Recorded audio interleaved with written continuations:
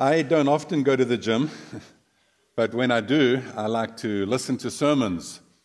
Or if I'm out walking, I'll listen to a sermon. About a year ago, I was listening to a sermon, and I thought to myself, that's a message that I'd like to share with my students sometime at the school. And which I did. About 6 weeks ago, I shared a message in our school chapel. And then when I was asked to speak in this weekend services, the Lord just drew me back to this message. And I heard a preacher say once that I milk from various sources, but I churn my own butter. So when I have a theme in a message that comes from one particular place, I like to give credit to that. And so a lot of what I'm going to share with you this morning comes from that message, interwoven with my thoughts and some other scriptures. Have you ever bargained for something? If you ever bought a house, if you ever bought a car, if you've ever been to a yard sale, you know that the ticket price isn't always the final selling price. And so we bargain. And we bargain because we have money that the person wants, and they have something that we want. And so we negotiate, we bargain. And through a series of communications, we eventually come to a meeting of the minds, where we hand over cash and they hand over something. Maybe an old lamp that you really don't want at a yard sale. Have you ever bargained with God? Have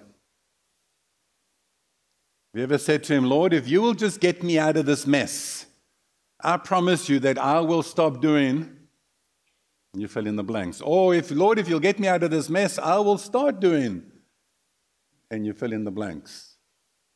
Lord, if you will just get me this great job or this great promotion, I promise you I will be at church more regularly in 2019.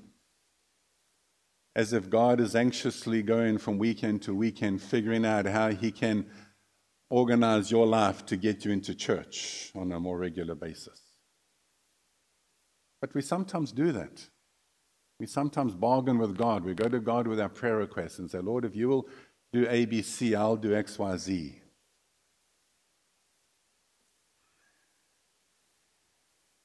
What it really comes down to is tricks, isn't it? We're asking God to do tricks for us.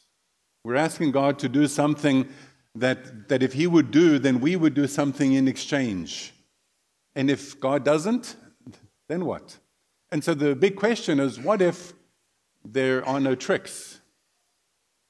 What if there is no bargaining list that God is willing to meet you halfway at? For several weeks, in fact, several months, we've been studying the book of Acts. I want to take us back briefly to Acts chapter 5. Just going to look at a couple of verses. I'm not going to stay there for long. And then we're going to go to Luke 5 and then 1 Peter chapter 2 this morning. So Acts chapter 5, verse 12. By the time Luke is recording this event, we guess that the New Testament church is probably a year old, maybe a year and a half, 2 years old. The church is growing. There is this kind of this nervous air about persecution, rumors. The Sanhedrin has already kind of flexed its muscles. Saul is waiting in the wings. They're about to mount persecution against the church. But the church is growing. People are being added to it. And Luke records these words, verse 12, Acts chapter 5. Now many signs and wonders were regularly done among the people by the hands of the apostles. And they were all together in Solomon's portico. None of the rest dared join them. Now scholars aren't too sure who none of the rest are. They think it's religious leaders because it's not the regular crowd, because a lot of the people in Jerusalem were joining the church. And so when Luke says, and the rest didn't join them, probably talking about religious leaders. But the people held them in high esteem. And more than ever, believers were added to the Lord, multitudes of both men and women, so that they even carried out the sick into the streets and laid them on cots and mats, that as Peter came by, at least his shadow might fall on some of them. The people also gathered from the towns around Jerusalem, bringing the sick and those afflicted with unclean spirits, and they were all healed. And we say, wonderful, praise the Lord. Do you imagine how full this church would be if, I almost don't want to say this, but people brought their sick and I just walked out and boom, they were healed? I do not have healing powers. I wouldn't look like this if I did. So the challenge here is, what if there are no signs and wonders? Back in the day of the New Testament church, there were signs and wonders, and it was booming and it was exciting. What if there were no signs and wonders? Would we still commit 2019 to God? What if God said to you this morning, I am not going to pay attention to any of your bargaining list throughout the new year? Will you still say to him at the dawn of 2019, Lord, I will follow you? No strings attached. No bargaining, no tricks, no signs and wonders are guaranteed. I will just serve you regardless. This is how it was for the first disciples that Jesus called, Peter, Andrew, James, and John. They had no clue what was coming. They had no idea what the next step would be when Jesus said, follow me. So let's look at that passage, Luke chapter 5. About 6 weeks ago, when I was sharing from Acts chapter 4, I referenced this passage just briefly in one of the messages. But this morning, I want to go back verse by verse. Luke chapter 5, verse 1. On one occasion, while the crowd was pressing in on him to hear the word of God, he was standing by the lake of Gennesaret. What's another name for Lake of Gennesaret? Sea of Galilee. Sea of Galilee. And what's interesting to me in that verse is that phrase, they were pressing in on him to hear the word of God. This is before they know who Jesus is.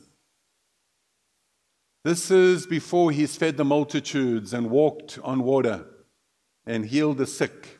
Well, he might have done some of that previous to this, but Jesus is virtually an unknown. But he's teaching. Christianity is an informed faith. Now, I want to say something that kind of might disturb some of you, but just hang with me. Christianity does not start with faith. Never, ever, anywhere do we expect people to take a blind leap of faith. It's not in Scripture. It is an informed faith. We teach. We share information. When I gave my heart to the Lord at the age of 16, I was given information. I understood my condition of my heart. I understood the grace and the work of God, and I accepted. Christianity is an informed faith. It is rooted in history. It is supported by evidence. There is an abundance of evidence to support Christianity. Then it's accepted by faith. The crowd is pressing in on that day because they're wanting to hear from Jesus. He's teaching them. He's informing them. Christianity invites questions. In fact, we welcome questions, even some difficult, sticky questions. We welcome them. Eugene Peterson, the author of the Bible, the Message Paraphrase Bible, says this: the reason many of us do not ardently believe in the gospel is that we have never given it a rigorous testing, thrown our hard questions at it, faced it with our prickly doubts. I think God is up to your prickly doubts, to your hard questions. So Jesus is teaching on the shore of Galilee. People are getting information. The crowd's pressing in. Verse 2 and 3. And he saw 2 boats by the lake, but the fishermen had gone out of them and were washing their nets. Getting into one of the boats, which was Simon's, that's Peter, he asked him to put out a little from the land, and he sat down and he taught the people from the boat. Then after teaching, Jesus gives an interesting invitation. It's not an invitation, come forward and get saved type of invitation. It's an invitation to go fishing. Now this is very, very important. Okay, so bear that in mind. It's just a mundane, routine thing. Let's go fishing. Verse 4. And when he had finished speaking, he said to Simon, "Put out into the deep and let down your nets for a catch." Now, Peter has several problems with this invitation. Peter's a thinker. We know that from his messages, we know that from his preaching, from his writing. Peter's a deep thinker. Even though he was thought to be an uneducated, ordinary man, Peter's a deep thinker. And Peter's gray matter starts churning. And he's thinking to himself, we have fished all night and caught nothing. We've already packed up our nets. We've laid them out. We've cleaned them. They're drying. We don't want to go out again. Besides, it's mid-morning, maybe late morning. The fish have swum into the deep already. They're gone. Jesus, you're a carpenter. What do you know about fishing? And besides, there's people on the beach listening to you talk. They know us. We do business with them. And when we go out fishing and come back again with nothing, they're going to laugh at us.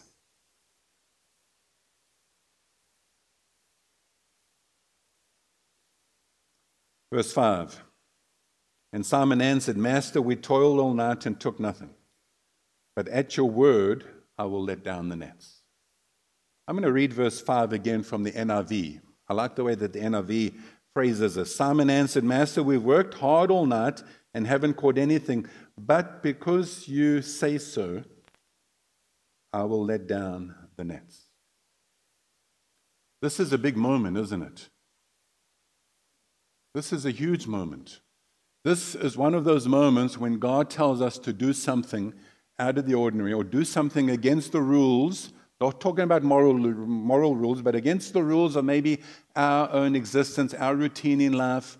And we come to an intersection and it doesn't make sense to us.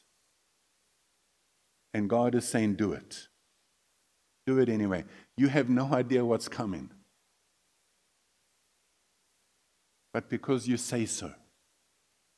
This was a big moment in Peter's life. It's possible that we might never, ever have heard of Peter, Andrew, James, and John if they had not gone fishing. Peter had no idea that for the next 2,000 years we would name our children after them. Peter had no idea that this was coming. Can you show that picture? Do you know what that is? That's St. Peter's Basilica in Rome. Now, set aside the religious symbolism and the icons. When it comes to architecture and art, that is an amazing building. My wife and I were there about 8 years ago. It is just incredible. If they had allowed me, I would have literally just lay on the floor and looked. 1,500 years after Peter said, "Because you say so," they built this church in Peter's honor. To glorify God, I would like to think, but they put Peter's name on it. And what's interesting about this church, it took about 130 years to build, and they built it, according to legend, right over Nero Circus. Nero Circus was in the 60s of the first century. Nero was the first Roman emperor to have a wide, empire-wide persecution against Christians. He was a nutcase. And he had this arena in Rome where he would literally put Christians in and torture them and persecute them. That's not the Colosseum. It was a separate structure. One of the things that Nero did is he would take animal skins of big animals, but just the skins, and he would force Christians into them, have people sew them up, leave them in the middle of the arena, and have wild, hungry dogs or lions come out and gnaw at the skin and slowly kill Christians tied up inside them. And 1,500 years later, the church built a structure as if to tell Nero and the devil, "You did not succeed against us." Peter had no idea this was coming when he said, "Lord, because you say so." And you and I have no idea what will come if we would just boldly say, "Lord, because you say so." In 2019, Lord, because you say so. Whatever that is, even though we have no clue what the next step would be, because you say so.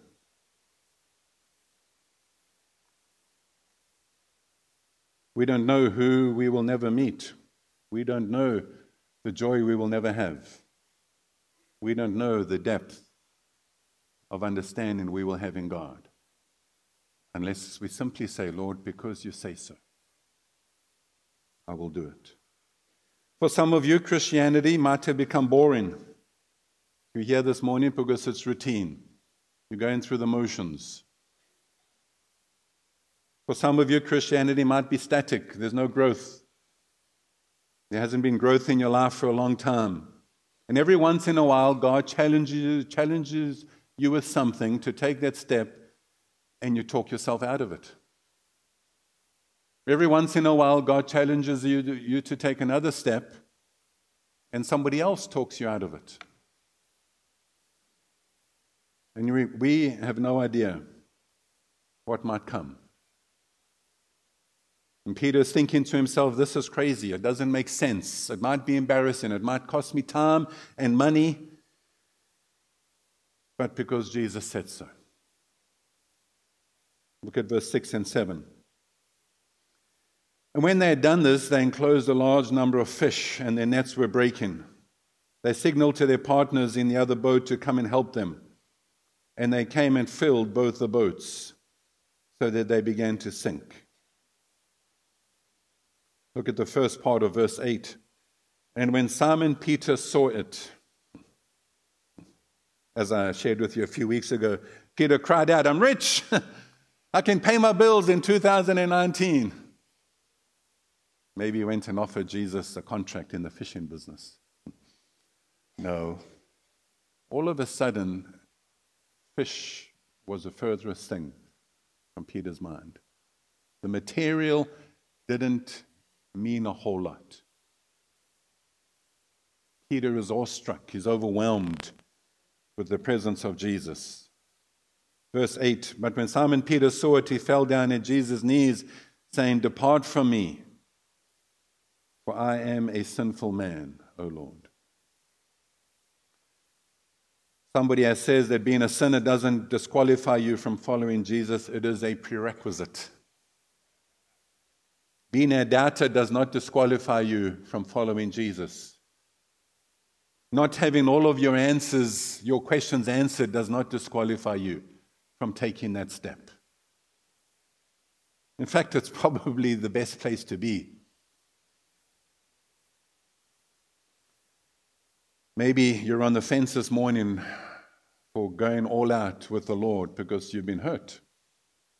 Hurt by hypocrisy in Christians, hurt by church, hurt by boring, whatever it is. I want to encourage you, don't let that hold you back from following Jesus. If you've been frustrated and annoyed by church, or by programs, or by people, or by business, or by the politics and economy, don't let that keep you from following Jesus. Verse 9 and 10. For he and all who were with him were astonished at the catch of fish that they had taken, and so also was James and John, sons of Zebedee, who were partners with Simon. Now, the next 4 words that Jesus speaks would have been the first time they heard these words from Jesus, but it wouldn't be the last. In fact, they would hear these words over and over and over again.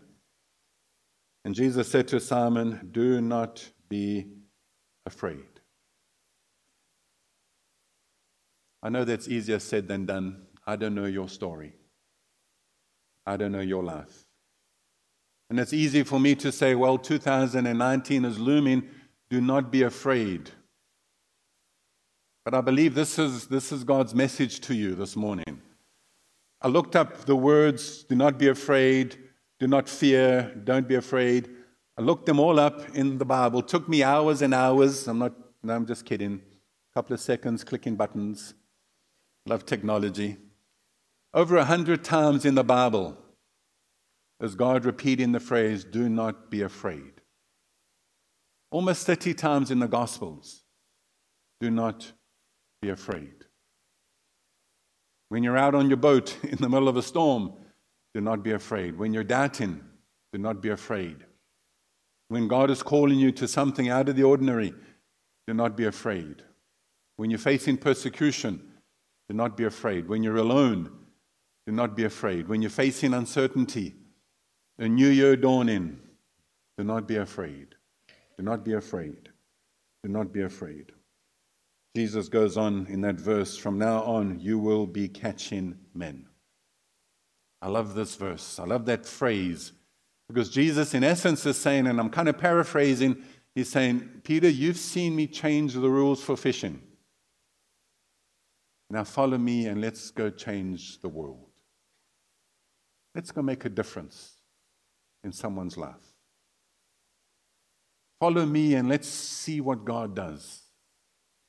Even though you've got no clue what hangs in the balance, follow me and let's go make a difference somewhere. Somehow. Verse 11, and when they had brought their boats to land, they left everything and followed him. So let's pretend that Peter is standing here. And he's talking to me, and let's pretend that I'm one of these that's just not all in with Jesus. I'm not following Jesus as I should. Maybe I'm not following Jesus at all. And Peter and I are going to have a conversation, okay? So Peter says, Wayne, are you following Jesus? Well, I'm in awe. And Peter says, well, why not? Well, you see, I've got this issue, and it's not going so well in this part of my life, and I've got these questions. And Peter says, well, you ought to just follow Jesus. And then I say, well, Peter, it's okay for you to say that. If Jesus did for me what he did for you on that beach in Galilee, I would follow him too. And Peter would say, what? And I'd say, seriously. If Jesus did for me on the beach in Vero Beach, something like that he did for you on the Sea of Galilee, I would follow him too. And Peter would say, are you serious? He might even pull a John McEnroe. You can't be serious. If you don't know John McEnroe, that's okay. And I say, yeah, I'm serious. If Jesus did for me what he did for you, I'd follow him too. And Peter would respond by saying, you know what he did for you. You're on the other side of the crucifixion and the resurrection. You know what he did. And you're still waiting for tricks? What are you waiting for? Are you waiting for God to jump out from behind a tree and frighten you? Seriously, some of you are holding back from going all out for God. Why is that? You waiting for tricks? You waiting for some bargaining thing that God is going to do miraculously in your life? Peter would be astonished. Why aren't you following him? Peter might say, well, have you read my letters? Have you read my letters? I wrote 2 letters to the church. Have you read them? Let me remind you of 2 verses. So let's look at 1 Peter chapter 2. 1 Peter chapter 2. I'm going to read these verses from the New International Version. 1 Peter chapter 2, verse 23. When they hurled the insults at him, talking about Jesus, Peter is writing about Jesus. When they hurled the insults at him, he did not retaliate. When he suffered, he made no threats. Instead, he entrusted himself to him who judges justly. Peter might say, when we were in the garden that night, and Judas came with his fist full of 30 silver coins and a company of soldiers, we knew it was trouble. And I was even ready to defend Jesus and fight, but Jesus stopped me, and Jesus just walked straight to those Romans, and he surrendered. He gave himself to the crucifixion, knowing exactly what was coming. And I have seen crucifixions, Peter might say. I've seen Romans crucify people, and when men are crucified, they cry out for death for days. They cry out for their mothers. When people walk by them, they insult them from the cross, hoping throw it at them, end their misery. And when Jesus did that, when Jesus hung on the cross, he did not do any of that. He insulted no one. He did not accuse his persecutors. And he did that for you. And that's massive. And you waiting on tricks to follow him? What he did for us on that beach was just fish tricks. It's nothing else.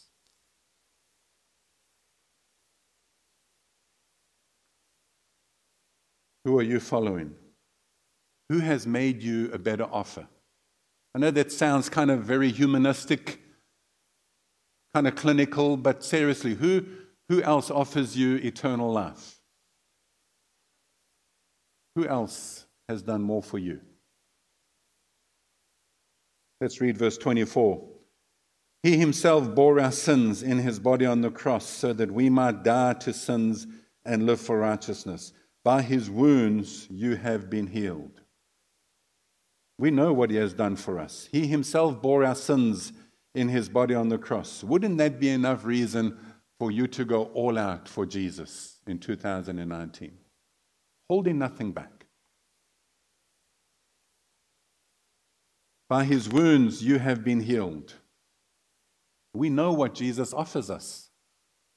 Forgiveness of sin. We sang about it this morning. Forgiveness of sin. Freedom from guilt and shame. Chains of bondage loosened. Set free. He has done that for us. Isn't that enough reason for us to go all out for him? What are you afraid of? What's holding you back? I looked through those 100+ passages in the Bible that said, do not be afraid.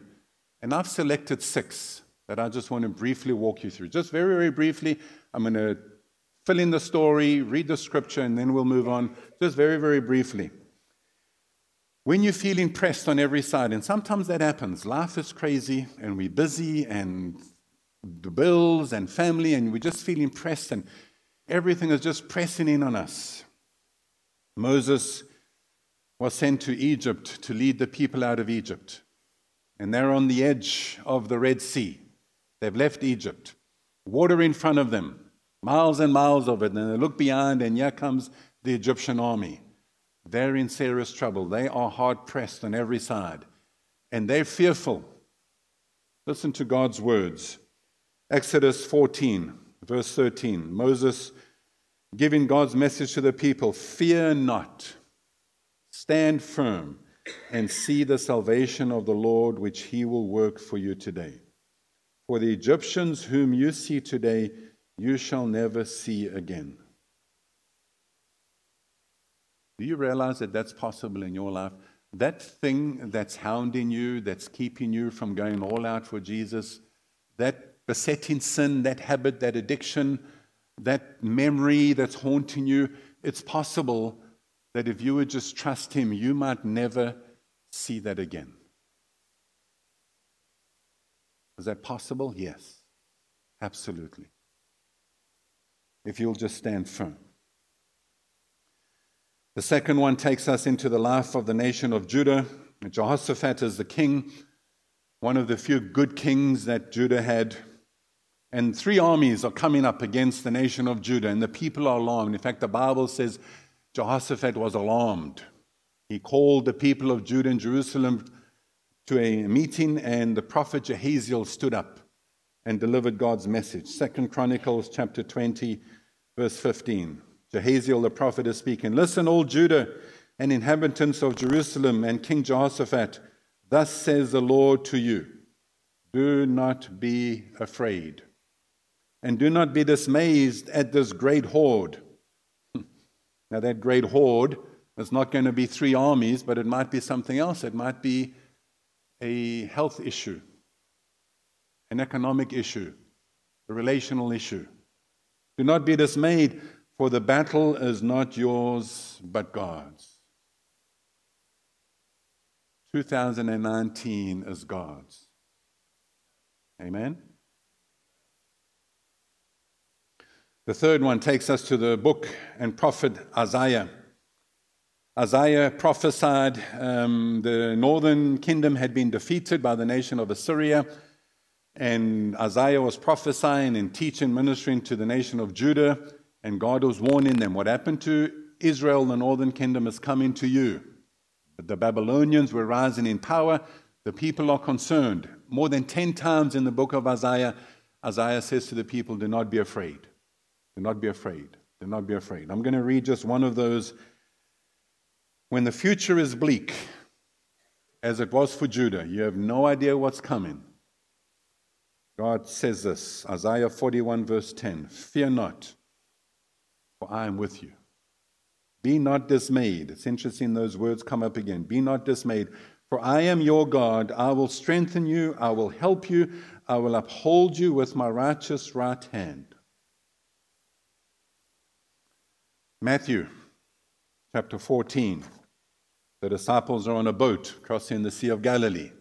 Jesus has sent them across the sea. He sent them alone without him. And a storm comes up. It's buffeting the boat, and they're afraid. And there comes Jesus walking on the water. We know this passage well. Matthew 14, verse 27, take heart, it is I, do not be afraid. I'm convinced about that passage that the point when Jesus sent them across the lake wasn't to get to the other side.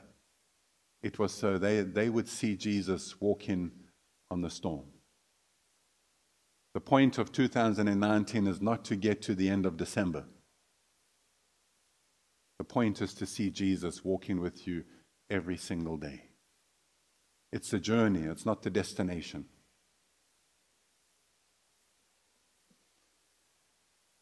Next one, in Luke chapter 1, this is familiar to us at this season. When you risk losing everything to follow Jesus, have you ever sat and contemplated what Mary risked when Jesus told her that she would bring God's Son into the world? She risked everything. The love and support of her family, even her betrothed Joseph. She risked being ostracized by the community. The angel said to her, Luke 1:30, do not be afraid, Mary, for you have found favor with God. My friends, you have found favor with God. Even in the midst of your doubts and your uncertainties, you are God's. The last one, when God is calling you to a completely new direction in life, maybe you know that God has been calling you to maybe take on a ministry, change a career, end a relationship that's not healthy for you, get out of a partnership that's just problematic, and you're uncertain and you're nervous about taking that step. Just like Peter on that beach. And Jesus says, Simon, do not be afraid. Luke 5, verse 10.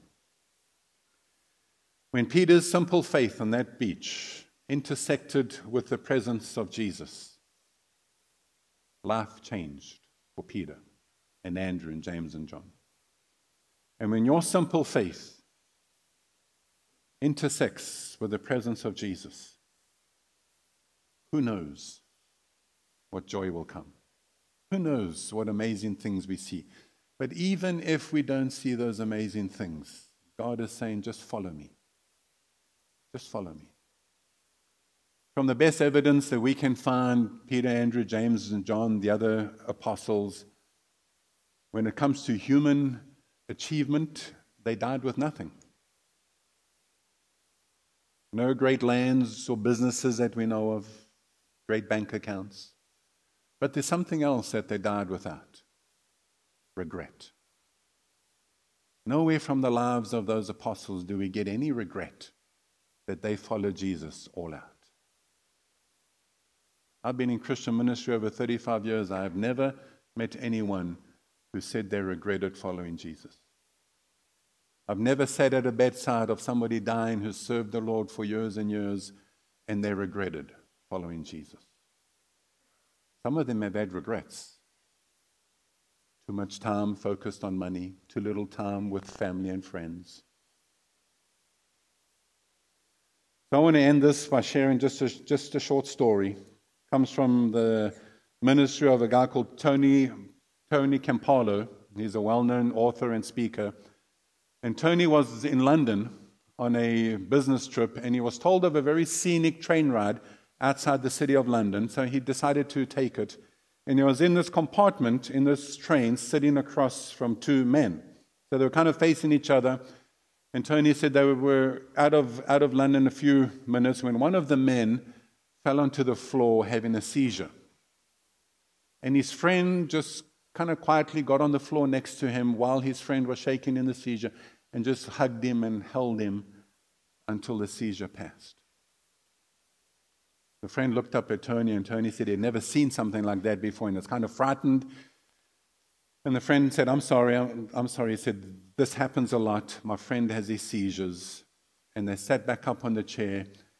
And the friend started telling Tony the story. He said, we were in Vietnam together. And we were walking on patrol one day. And we entered this firefight and bombs and everything exploding. And this big bomb exploded in front of us and ripped a hole in my chest.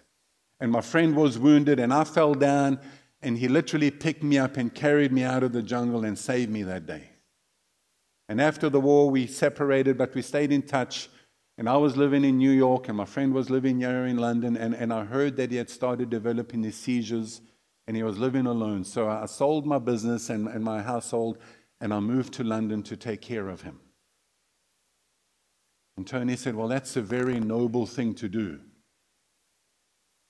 And the friend said, oh no, after what he did for me in the jungle, there isn't anything that I won't do for him. You know where I'm going with this, right? We know what he did for us. We're on the other side of the story. After what he did for us, is there anything that we shouldn't be willing to do for him? Let's pray. Maybe this morning the Lord has just reminded you of something in your life, some area in your life where you haven't been all out for him. Maybe you've come to church this morning with doubts and questions, and you haven't followed Jesus because of those. I want to encourage you this morning to take that step.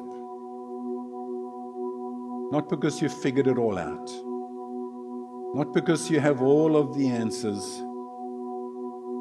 And not because you're expecting signs and wonders, but simply because you're willing to take a step and follow Jesus. Maybe you're anxious about 2019 because 2018 has been tough. And right now there's no signs or indications that it's going to be any better. I want to encourage you to say again, offer it to Jesus.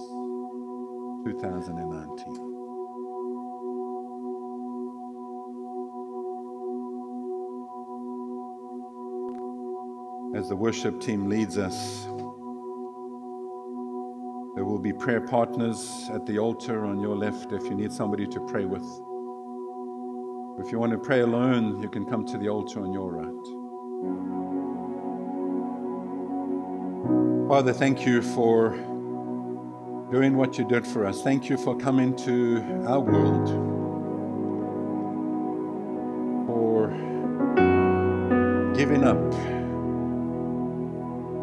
the privileges of heaven to go through what you did for us. And we all know it. We all know exactly what you did and why you did it. Father, stir our hearts this morning as the worship team leads us. Give us the courage, Lord, to follow you. Give us the courage to follow you without any strings attached, just simply because you're inviting us to follow you. Do that for us this morning, I pray. Let's stand together and worship as they lead us.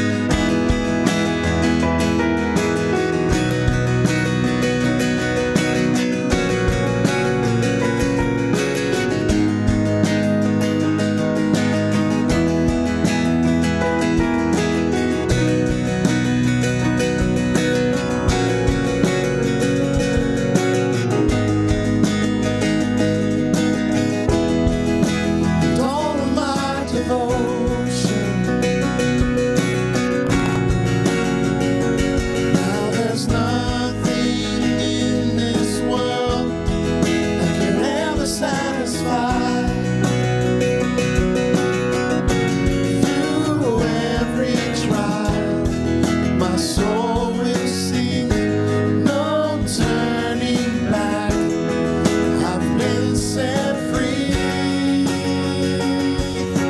Christ is enough for me. Christ is enough for me. Everything I need is in you. Everything I need. Christ, my all in all. Joy of my salvation. And this hope will never fail. Heaven is our home. Through every storm, my soul will sing. Jesus is here. To God be the glory. Christ is enough for me. Christ is enough for me. Everything I need is in you. Everything I need.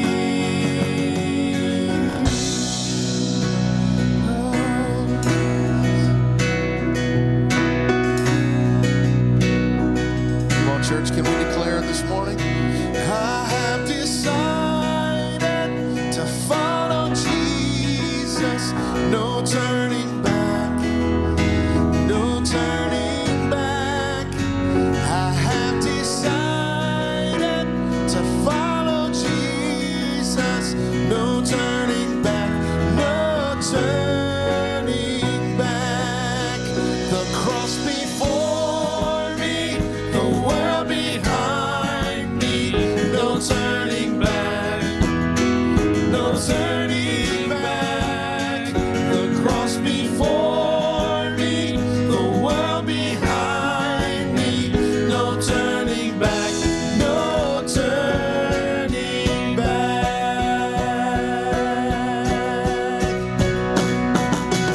Christ is enough for me. Christ is enough for me. Everything I need is in you. Everything I need. I have decided to follow Jesus. No turning back. No turning back. I have decided to follow Jesus. No turning back. No turning back. Come on, say it. I have decided to follow Jesus. No turning back. No turning back. I have decided to follow Jesus. No turning back. No turning back. Thank you, Lord.